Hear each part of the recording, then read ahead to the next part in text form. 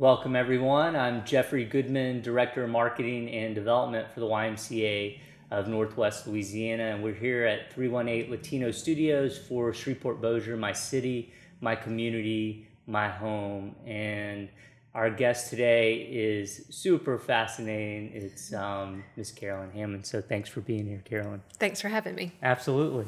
All right, Carolyn. So, and if I get anything wrong, just correct me. But Sure. In February of 2022, I believe, after more than 12 years of service, you became the President and Chief Executive Officer of Volunteers of America, North Louisiana, or VOA, as many people know it. Correct. VOA is one of the most important nonprofits in the Shreveport-Bossier community, offering more than 40 different programs for our residents. Mm-hmm. At VOA, you serve 4 distinct populations: children and families, veterans, individuals with disabilities, and seniors. Correct. VOA has been described as a church without walls, and I can't imagine our community without the impactful work you do. We could talk for hours and just scratch the surface on all you do at VOA, but what I'd like to do today is at least create more awareness of how you're serving our children and families, our veterans, our individuals with disabilities, and our seniors. Let's start with our veterans today, if we could. Can you talk about some of the current programming VOA offers to provide better service to our veterans? Sure. Well, thank you, first of all, for having me on to be able to talk about what we do at Volunteers of America. But we're very proud of our veteran service. So to really talk about the first and just jump in population with our veteran services. So we have a really close relationship with our local VA, with Overton Brooks. And what we do is we work with homeless veterans. So individuals who have, for whatever reason, have found themselves in need of a home and shelter. We work with them to provide them housing. And so we have 3 different services under that veteran services. So I'll start with our SSVF, which is also known as Supportive Services for Veteran Families. And what that program does is that we work with individuals who are homeless or in fear or in close danger of losing their home. So we help people that maybe they are late on rent they lost a job, they got behind on their rent. So we're able to help them stay in their homes. And so that's the ideal scenario. We want to help people stay in their home and not become homeless in the first place. So that's what I think is probably one of our best programs to keep people in their home and not disrupt their lives. But if we're not able and they're already homeless, then we would help them find a place to live, pay their rent, get them started, and help provide services for a short term. It's a short-term program to hopefully get back on their feet and stay in their home. So that's one program. We also have what we call the Transitional Living Program. And that program, probably a lot of people are rather familiar. We've been doing that program for probably about 12, 13 years now.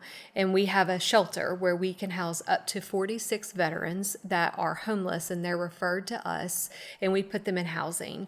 And they can stay with us for up to 18 months. And we have some flexibility with that. But what we do is we work with them to find employment or go back to school. If they have a mental health issue or a substance abuse issue, we work to provide the counseling and the supportive services for them to be successful. So when they do leave, they've worked on some of the things that are going on in their lives to hopefully help keep them safe and on the streets in a house, and keep them in a house and really continuing to find success in their day-to-day lives. One of the things about that program is we help people save money while they're with us.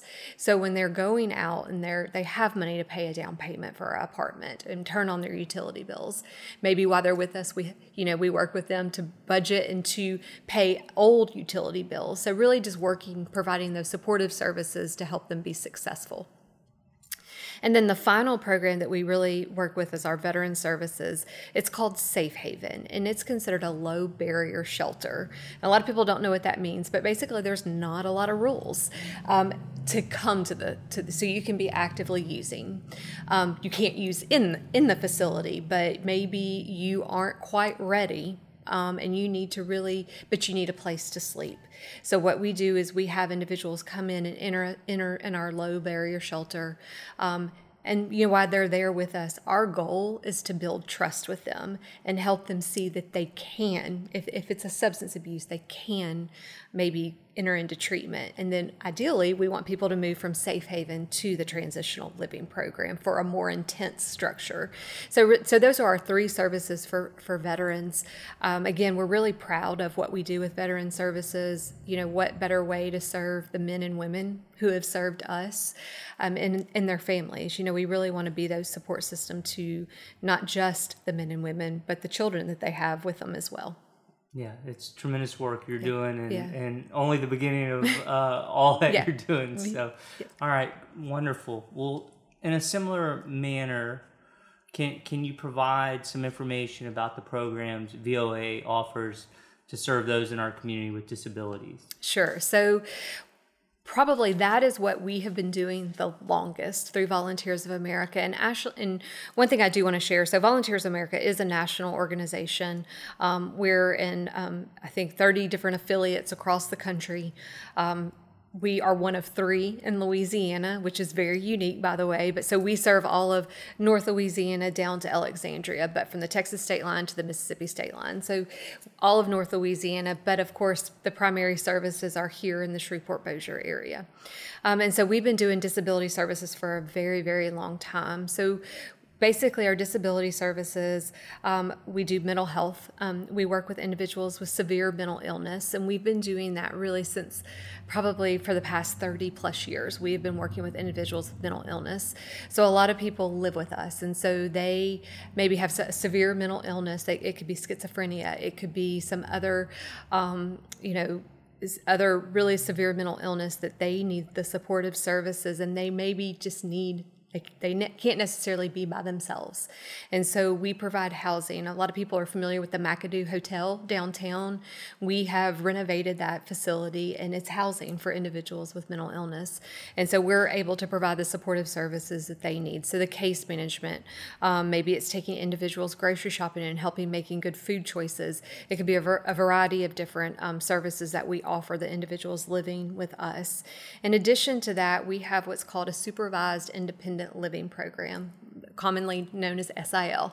And what we have direct support professionals that go into an individual's home and provide the supports they need. That could be something as simple as light housekeeping and meal prep to something more, and maybe a DSP only comes in, a few hours a day. Or it could be someone that needs 24-hour care because of their disability. They require 24-hour care. And so we have round-the-clock staff that work with someone and go into their home and help provide the supports, medication management that they need. Those are truly the unsung heroes. I have to tell you, that staff and that group of individuals are the people that I think we all should be applauding and appreciating. During the pandemic, which I know we're all sick of the pandemic, but to me, what really stood out, and again, with our veteran staff that ran the 24-hour shelter, as well as the McAdoo Hotel, all those individuals came every day to work. They didn't complain. They didn't take off. They didn't say, I'm scared, I'm not coming. They came and they worked with the individuals that rely on them and need their services. So I do just want to say that we're just an impressive group of people that truly probably don't get paid hardly half of what they should get paid.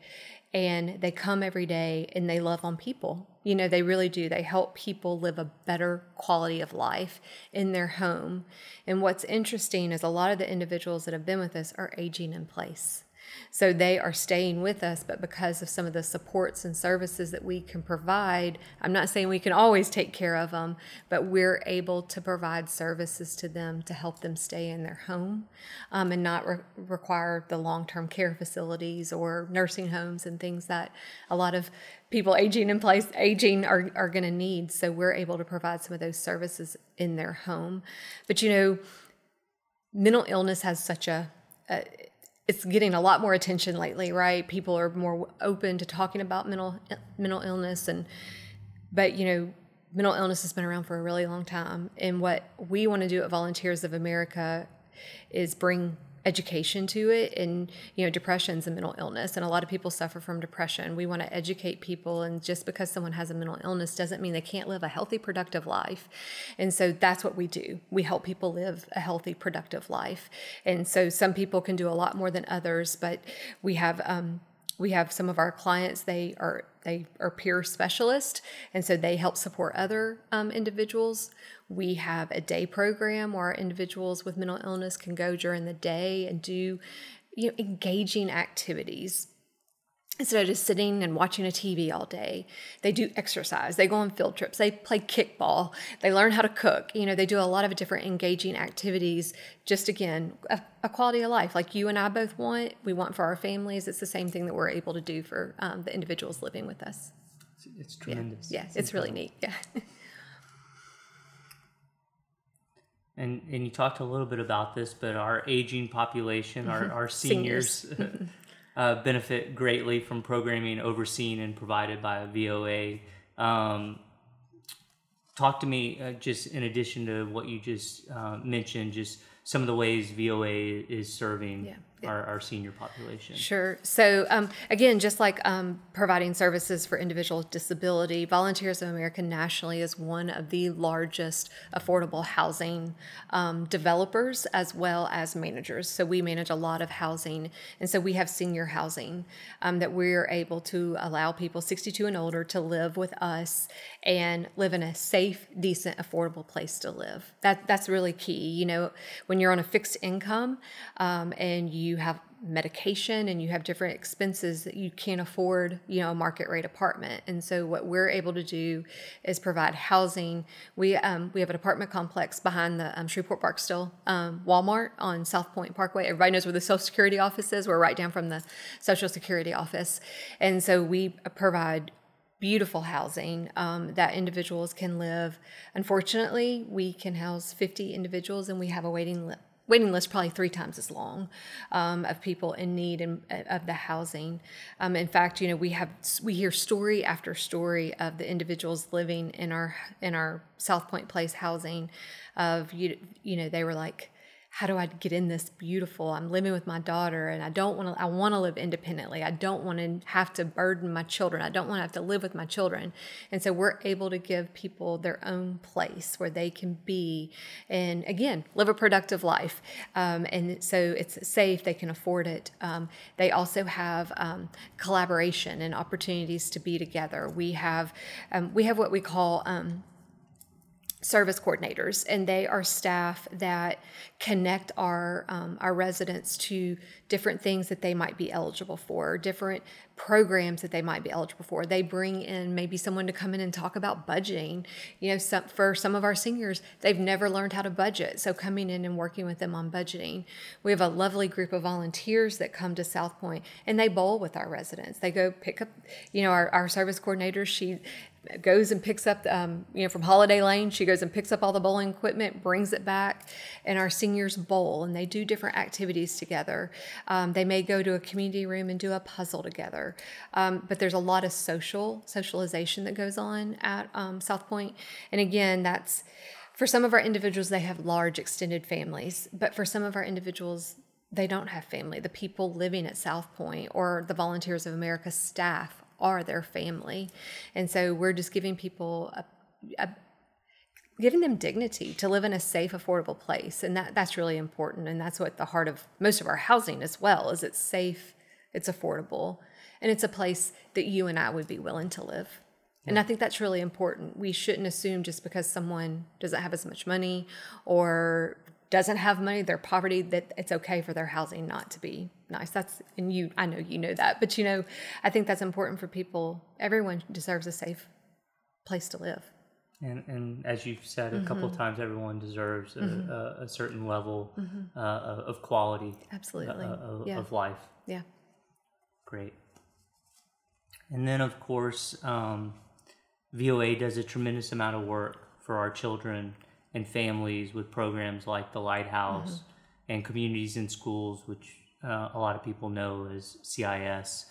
Can you speak about a few of these programs? Yeah. So this is where it's dangerous, and I have to tell you, you did mention I've been with the organization for 12 years. For the last 8 years, prior to this role, I worked in children and families, so I can talk. You'll probably have to say stop. You're talking too much about children and families, but I love all of our programs. I love everything we do and the wide array of populations that we serve.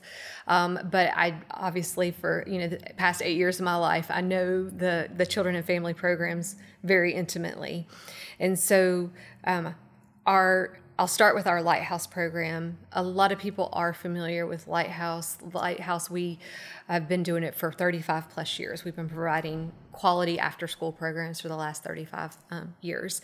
And really, Lighthouse got started in Ledbetter Heights by a group of volunteers that said, we need to do something for the children living in this neighborhood and their parents and their moms. A lot of them came from single female head of household. So we need to provide something for them to do.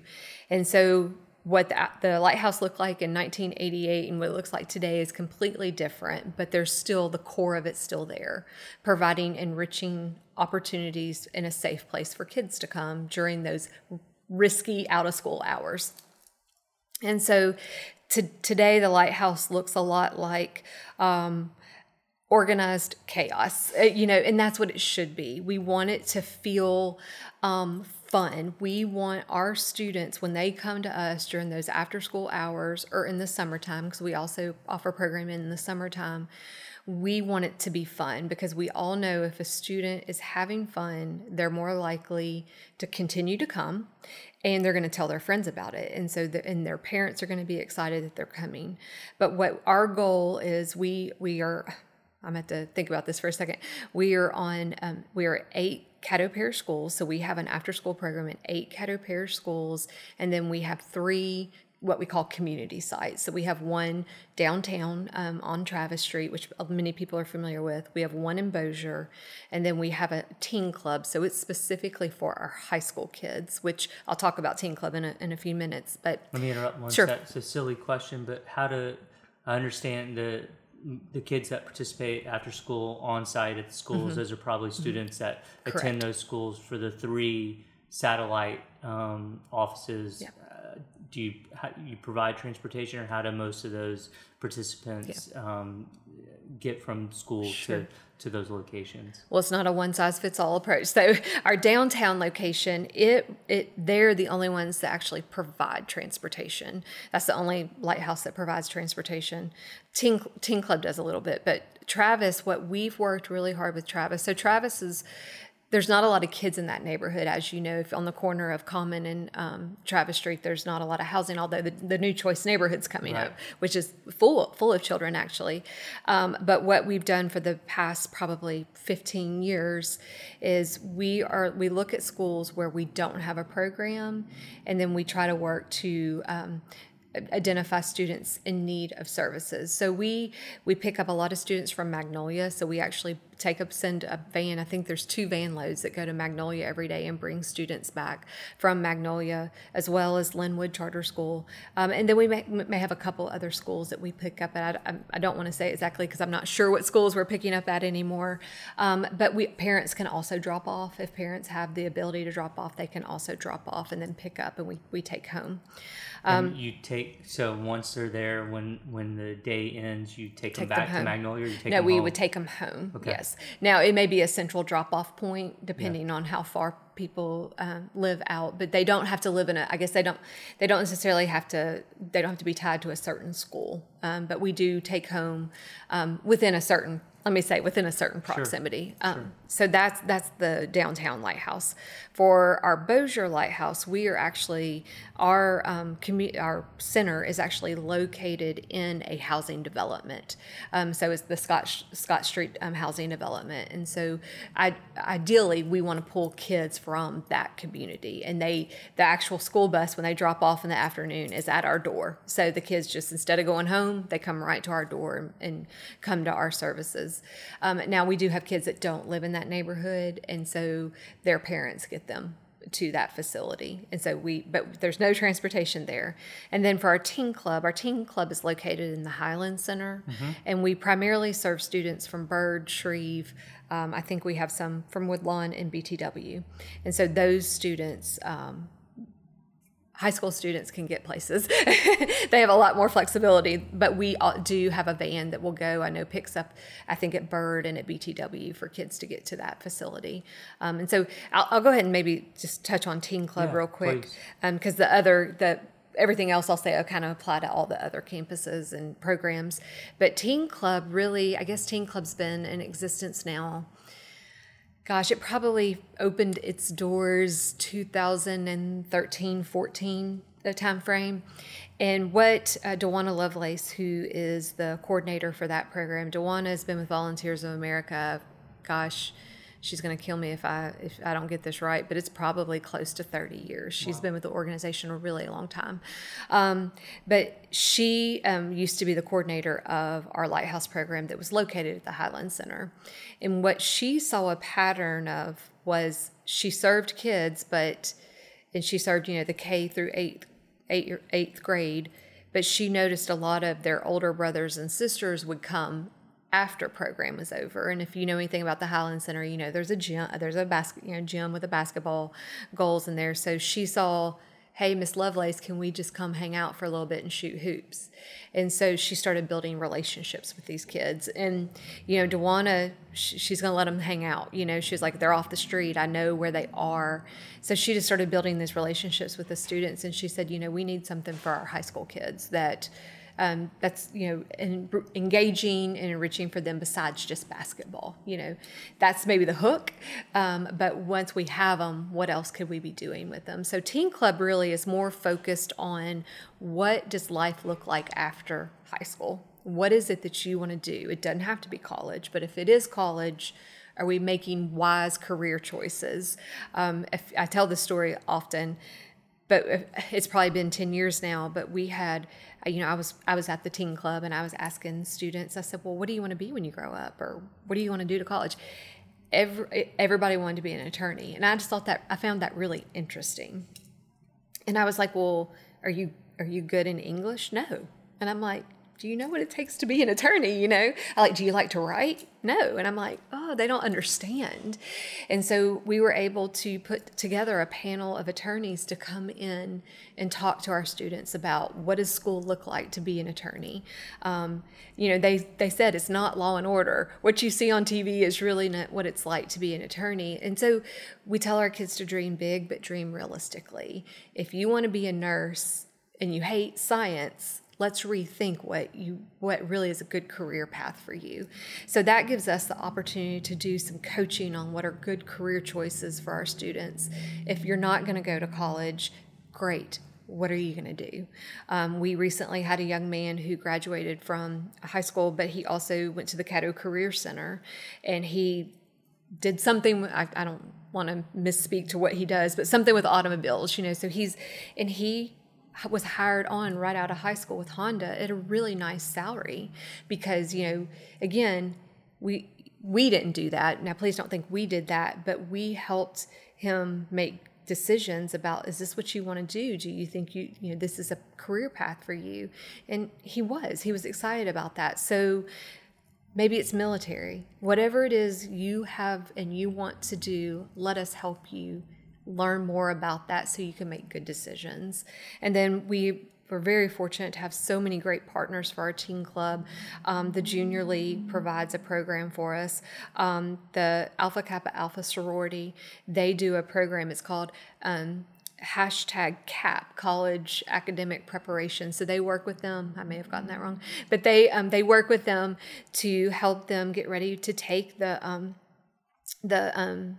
what's the test? ACT test, to be able to take the test and be ready for whatever we need to get you on to be ready for the next chapter of your life.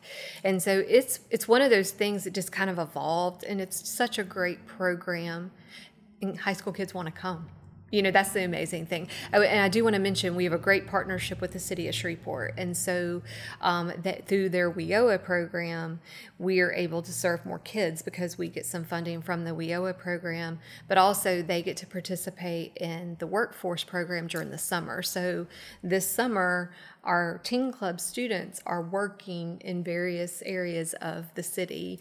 It could be in our programs, it could be in another program, but they're actually giving back and helping maybe some other Lighthouse kids. And what a great thing for our young Lighthouse students to see older students that look like them working and earning money and doing good things. So it's a great opportunity for our students. So that's Teen Club. Take Perfect. a break. Okay, so let's transition back to Lighthouse. No, that's all fantastic. So Lighthouse, again, our goal is engaging academic enrichment. We're not a tutoring program. And so we do always think that's important because everybody says, oh, are you going to tutoring? We don't want parents to be disappointed if their child is not getting one-on-one tutoring, because they're not. Very rarely will they get one-on-one tutoring.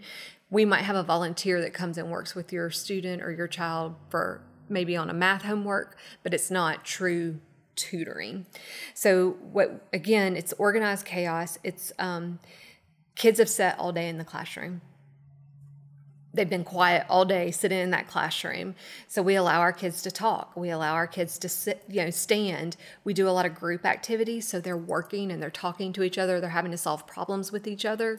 We think that's important to really develop some skills, but they're having fun. It's disguised learning. So they think they're playing a game, but they're doing math. They're doing a poetry slam. Again, they're having fun because they think they're doing all this fun stuff with words. But again, it's ELA. So we're able to really work with kids and do some of that disguised learning. So they're having fun, but we're hopefully reinforcing some of the things that they need for the daytime. Additionally, it's a way for us to help the school system. The school system is really, they have a heavy lift, and our students are struggling. So the schools have certain benchmarks they have to meet. We don't have that in our programs. We do have goals, but we don't have this specific, Common Core standards that have to be met. So if a student doesn't know their multiplication facts, we can sit with them and reinforce multiplication facts. We're not tied to having to do something. And so we feel like we can be helpful to the school system in that role and help reinforce some of those basic skills. In addition to that, we offer cultural enrichment opportunities. So the best example I can give you of this is we're very fortunate to work with the Shreveport Metropolitan Ballet, and every year for as long as I can remember, our students have participated in Chance to Dance. So they work with a group of our Lighthouse students and teach them basic ballet moves. They come once a week, work with our student, teach them basic ballet moves, and then our students get to perform with these more seasoned and experienced ballerinas in their spring production. And it's really beautiful because they give scholarships to one of our students every year to then go on and continue taking lessons. And, many of our students would not have that opportunity to participate in those type of activities if not for the Lighthouse. In addition to that, we've done a variety of things. We've done volleyball, we've done tennis, pretty much what I would call non-traditional sports, golf, exposing our students to what could be. Our middle school kids, we typically ask. Middle school is really tough to engage. They're too big to come to an after-school program, but some of them are not ready to be on their own. And so it's been several years. We asked a group of students. I think it was at Fair Park, and we said, "What would interest you? What do you want to learn how to do?" They want to learn how to line dance. How great is that? And we had a teacher that wanted to teach line dancing. So again, giving our kids exposure. The Y has come and done some activities with our students and, provided some getting up and moving, that's important. But we've done probably everything you can think of: theater, cooking, soccer. It's been a variety of things that we've done. And again, it's exposure. It's getting kids excited about learning and exposing them to more than maybe what they're used to seeing. And who knows, we always think we could have the next, young tennis player or golf player in the crowd, and maybe they discover their love at the Lighthouse. And so again, I couldn't even begin, and I'm not going to even try to name all the partners that make that happen in our after-school programs. We have a lot of volunteers that come to our after-school programs. So in the summer is more field trip driven. We do a lot of field trips where kids get to go and experience fun things and just have fun, but they're learning. Yeah, so that's the fun stuff. Yeah. The Lighthouse, if you're having a bad day, I always say go visit the Lighthouse, because it'll make you feel good, just going and seeing the Lighthouse in action. So that's our after school programs and summer programs. Communities in Schools is a program that I feel very passionately about. So Communities in Schools is a national organization, and they're really known as the nation's largest dropout prevention program. But it's not your typical, they don't necessarily do when we think of a dropout prevention program, they're doing the things that lead to kids not dropping out. It's really not geared to, we're going to keep kids from dropping out. What they're doing with students across the course of a student's educational experience, they're providing the supports they need to prevent students the long-term dropout. It's a solution. And so what we do with Communities in Schools, and we're the first, so Volunteers in America North Louisiana is the first licensed partner for Communities in Schools. Typically, they set up their standalone affiliate, so it would be CIS of North Louisiana, and when they came to visit, Bill Milliken, the founder of Communities in Schools, came in 2013, I believe, and then CEO Chuck Meehan, Chris Gabriel, went to that meeting and said, this is what we need to be doing to serve more kids in Caddo Parish that need our services. And so we developed this partnership, and so we've gone on, and we are now a licensed partner. And what we do is we place a social worker type individual. You don't have to be a social worker, but someone with a sociology, criminal justice, social service type background on a school campus with the support of that principal. The principal helps make the selection and the staff member that we place on their campus. And then they work with that administrative team to determine what are the overall needs on your school campus. And then our staff help develop what we call a school support plan to work and help solve those needs. So it could be something as simple as there needs to be a uniform closet, and so we're able to stock a closet, so when kids come to school without a uniform, we're able to provide them a uniform. Or if a kid doesn't, they come in the same uniform every day, we're able to provide them one or two more so they can change until mom can wash again. But it could be something also as simple as a food pantry. I would say almost all of our site coordinators have food in their closet, so if someone's hungry, I can't concentrate when I'm hungry, so why should we expect a student to be able to concentrate so they can go get hopefully a high-protein snack to get them back into the classroom? Everything we do is try to get kids back in the classroom as soon as possible. But it could be more complex. It could be we have a high absentee rate with a high school student. Why aren't they coming to school? You go do a home visit, no one's home. How do we find the parent? How do we find the student? So those are more intense type services that we have to provide to really work with the school, the parent, and the student to figure out what's going on.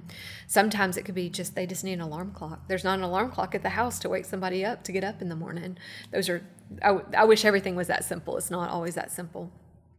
And then in addition to those school-wide supports that we provide for all students on the school campus, we also work with a group of students with more intensive needs. And so what we call them the ABCs: attendance, behavior, and course performance. And so what we do is we typically look at students who are struggling in at least two of those areas. You can imagine if you're not coming to school or you're always in trouble, your grades are probably going to be suffering. So what we do is we work with that group of students, and we call them our case managed students. And so we set a goal of at least 50 students. If we have more than one site I guess a goal of 50 per site coordinator. There are some campuses we have multiple site coordinators on because the population is so large. And then they do needs assessments with each of those students to determine what those students' needs are, and really then put in the supports and set goals with those students, and they monitor those goals on a regular basis to see if we need to adjust that goal. It could be the goal, they killed it, and let's set it even higher. It could be the reverse. It could be we need to look at our supports and maybe figure out what other kind of supports we can be providing that student for them to be successful. And so CIS is very data driven, and that's one of the things I think that sets us apart as far as the type of services we're doing. We don't just know we're doing it. We have a independent third-party evaluator who comes in and evaluates us every year to tell us, are we really making a difference? And we are seeing a trend where the students, and actually our consultant did a 3-year study evaluation this last year. Students that received CIS supports for the last 3 years versus a group of non-case managed students that look just like these case managed students. In every category, our CIS students outperformed the non-case managed students, and that's attendance, behavior, and course performance. Now, we can't take credit for all of it. They go to school all day. Teachers are impacting them. They have mentors at on a school campus besides Volunteers of America. But the data shows those kids still that got those interventions are doing better than their peers. And so it's very relational. It's one more adult saying to that student, I believe in you. You can do this. I'm here to support you. If you're having a bad day, come see me. We really want to be that support to that student. Teachers want to do that as well, but teachers have a lot on them, and we never want to replace the teacher. We are not academic in nature. We can do some basic math with our students, but we know it's important for that student to be in the classroom, hearing the instruction that professional teacher knows how to give. Let us do the other stuff. If a student's having a bad day, let us talk to the student and see what's going on and get them back in the classroom as quickly as possible. So then the rest of the class doesn't suffer too. The rest of the class can continue, and that one student that's maybe having a bad day and maybe being disruptive, let us talk to them and find out what's going on with them. So that's our communities and schools. It's really a tremendous program. I didn't tell you we are on. We have 15 site coordinators, and we are on 12 campuses. Just finished up being on 12 campuses.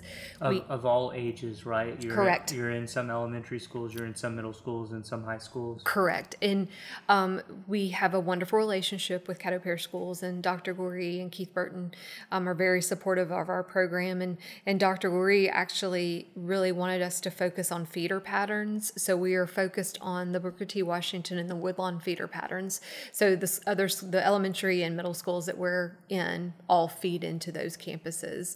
And so our goal is that, and we do know also the research does show the longer a student receives CIS services, the better they're going to perform and the better they're going to do. So our goal is that we continue to grow with that student. So because we've got staff on all multiple levels of campus, if you're at Woodlawn and I'm at Caddo Middle Career, I can say, hey, Jeffrey, Carolyn's coming to your campus next year. Will you check in? And I'd like to come by and introduce you. So we can kind of baton pass that student. And I can say, Carolyn, Jeffrey does what I do on this campus, so it's a great pass off for us to be able to work. The other really nice thing, what we have seen, this isn't always, but historically, we're in what was originally the transformation zone schools and now the achievement zone schools. That's really the focus of where we are. And typically the students that we work with when they move, which we do have a high mobility rate with our students, but they're not moving out of those transformation zone campuses. So they may be at J.S. Clark, but they may go to Oak Park. And so again, site coordinator can pick up and say, hey, Jeffrey's coming to your school. You need to get him on your caseload. And so we're able to do that. And I think that's really powerful that we're able to be on so many campuses and work with students. Let me interrupt Sure. One second. I know it's an extraordinary program and you're doing extraordinary work. I would be interested to hear, give me kind of a sense or feel of how you're working with some of the parents too, in addition to some of the parents Sure. of these kids. Sure. Parent engagement. It's a big thing, and it's not easy. I will tell you that. So we have to have consent from parents to be able to work with their student. So we cannot serve a student unless we have that consent. And so what we really empower our staff to do is to build relationships with the parents. Call the parents. tell them, instead of calling for something negative, parents want to hear, every parent wants to hear something good about their child. So call them and say, hey, listen, Jeffrey had a great day today. I just wanted you to know. Or, so it's building that relationship with those parents and letting them know what's going on. If we're working with a student, we should be sharing with the parent what we're doing. So also let your, go over the results, go over the goals and how that child did. Call the parent and let them know. If you can't get them, if they don't want to come to school and talk to you, put it in writing and send it to them and just say, I just want you to know I've seen improvements in Jeffrey's behavior. Jeffrey sat in class all day today. Whatever it is that you want to share with that parent, we should be doing that and sharing that with that parent. But every single campus that we're on really has asked us to help with parental engagement. And so we're there helping plan the muffins with moms, the donuts with dads, or what is it? Donuts with grown-ups is kind of one of the new things, because not everybody has a mom or dad that can come. So maybe they have their grandmothers, their custodians. So, working with the schools to determine what can we do to help get parents on a school campus and engage them. Not all of our parents will let us in, but that's okay. We try anyways. And then we have some parents that we're referring. We're providing information and referral for those parents and giving them resources that are available and letting them know what's available to them. And again, it's about building a relationship. The more you communicate good things and are willing to talk with a parent, they're going to want to talk back and they're going to want to hear and build a relationship with you. We're very fortunate that we can do Christmas gifts around Christmas time. Our community is so generous. And so we have a lot of our students get sponsored at Christmas time. So a lot of times that's when we get to meet parents, and that's a great, it's a great opportunity to visit with those parents when we do get them to come up to the school to pick up presents and things like that. So touch point, whenever you can, touch points.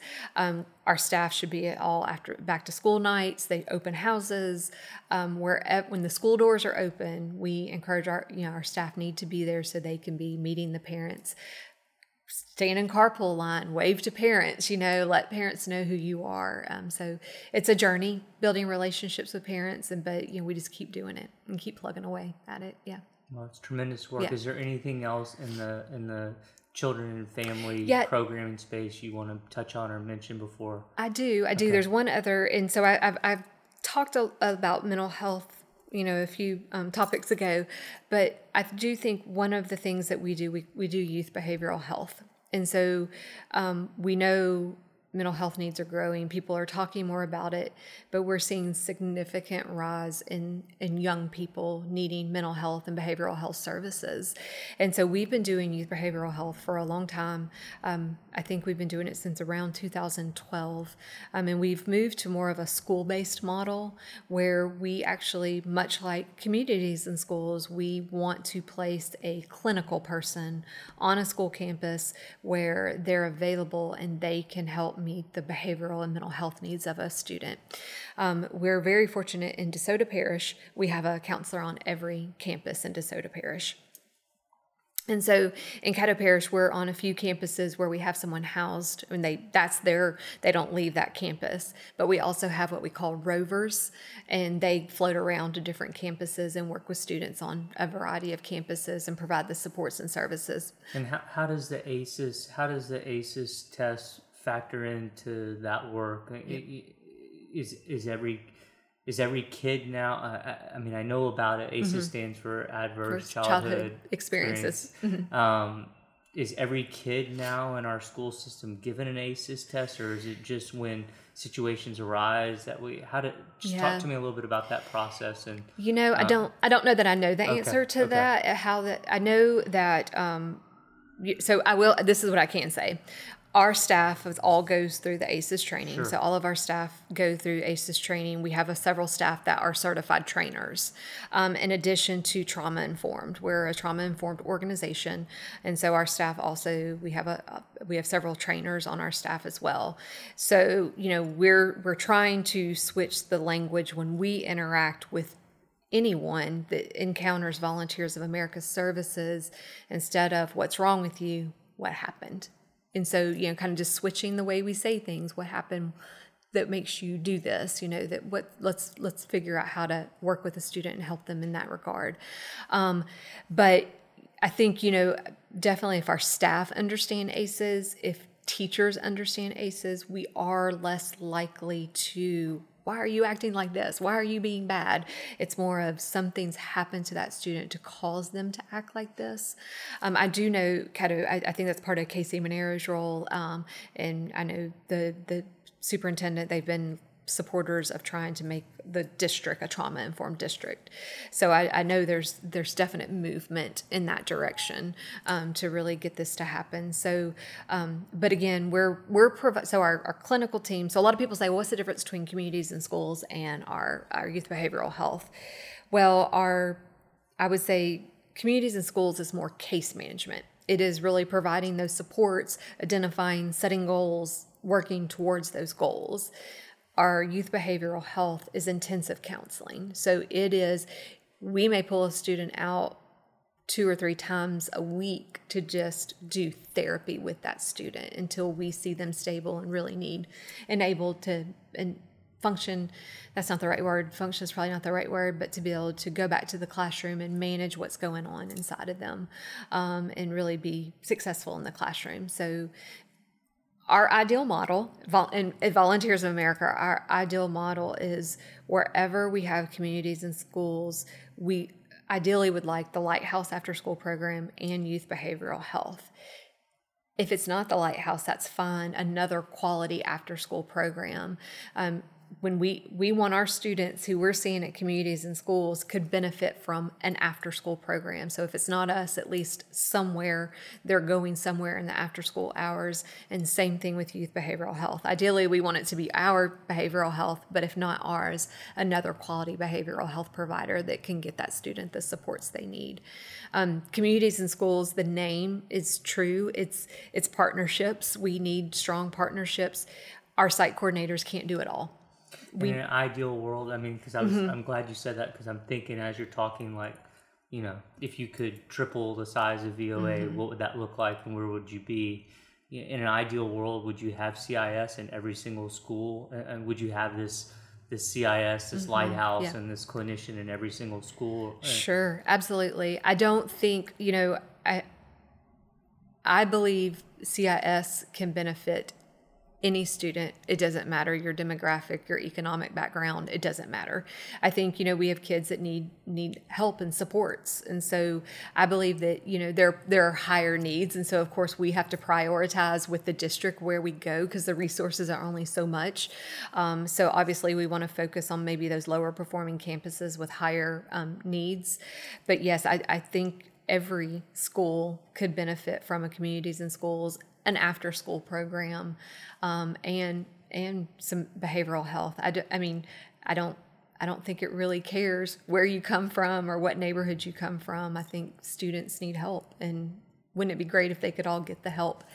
And I think the other thing, that's really important is what I feel like we do in our programs is we give teachers the ability to do what they went to school to do, teach, educate young people, and help maybe open up and have those light bulb moments and fall in love with some subject matter. And so what we can do is let us be your supports and let you teach and rock that classroom and let us do what we do well. And so I think we can complement the school system really well, and the students win, right? At the end of the day, it's the students that benefit the most and win. Yeah, that makes perfect sense to me. Yeah. Anything else on VOA? Because I'm gonna zoom out a little bit from your VOA world, unless there's something else you want to mention, programming wise or just mission wise, before I. No, well, and I think you said it in the very beginning, but I think it's important for people to know that Volunteers of America is a church. And you said a church without walls, and we believe we serve God by serving others.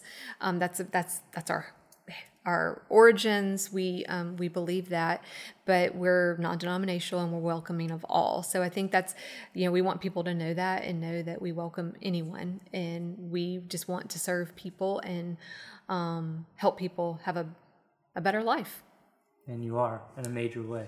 Thank you. So my next question is just, as you look around our community as a whole, that can be Shreveport-Bossier, or I know you serve much of North Louisiana. What are some of the things that concern you the most, just as you look around? I mean, not VOA wise, but just what are the things that keep you up at night, or what are the things that really trouble you the most about what you're seeing in our community?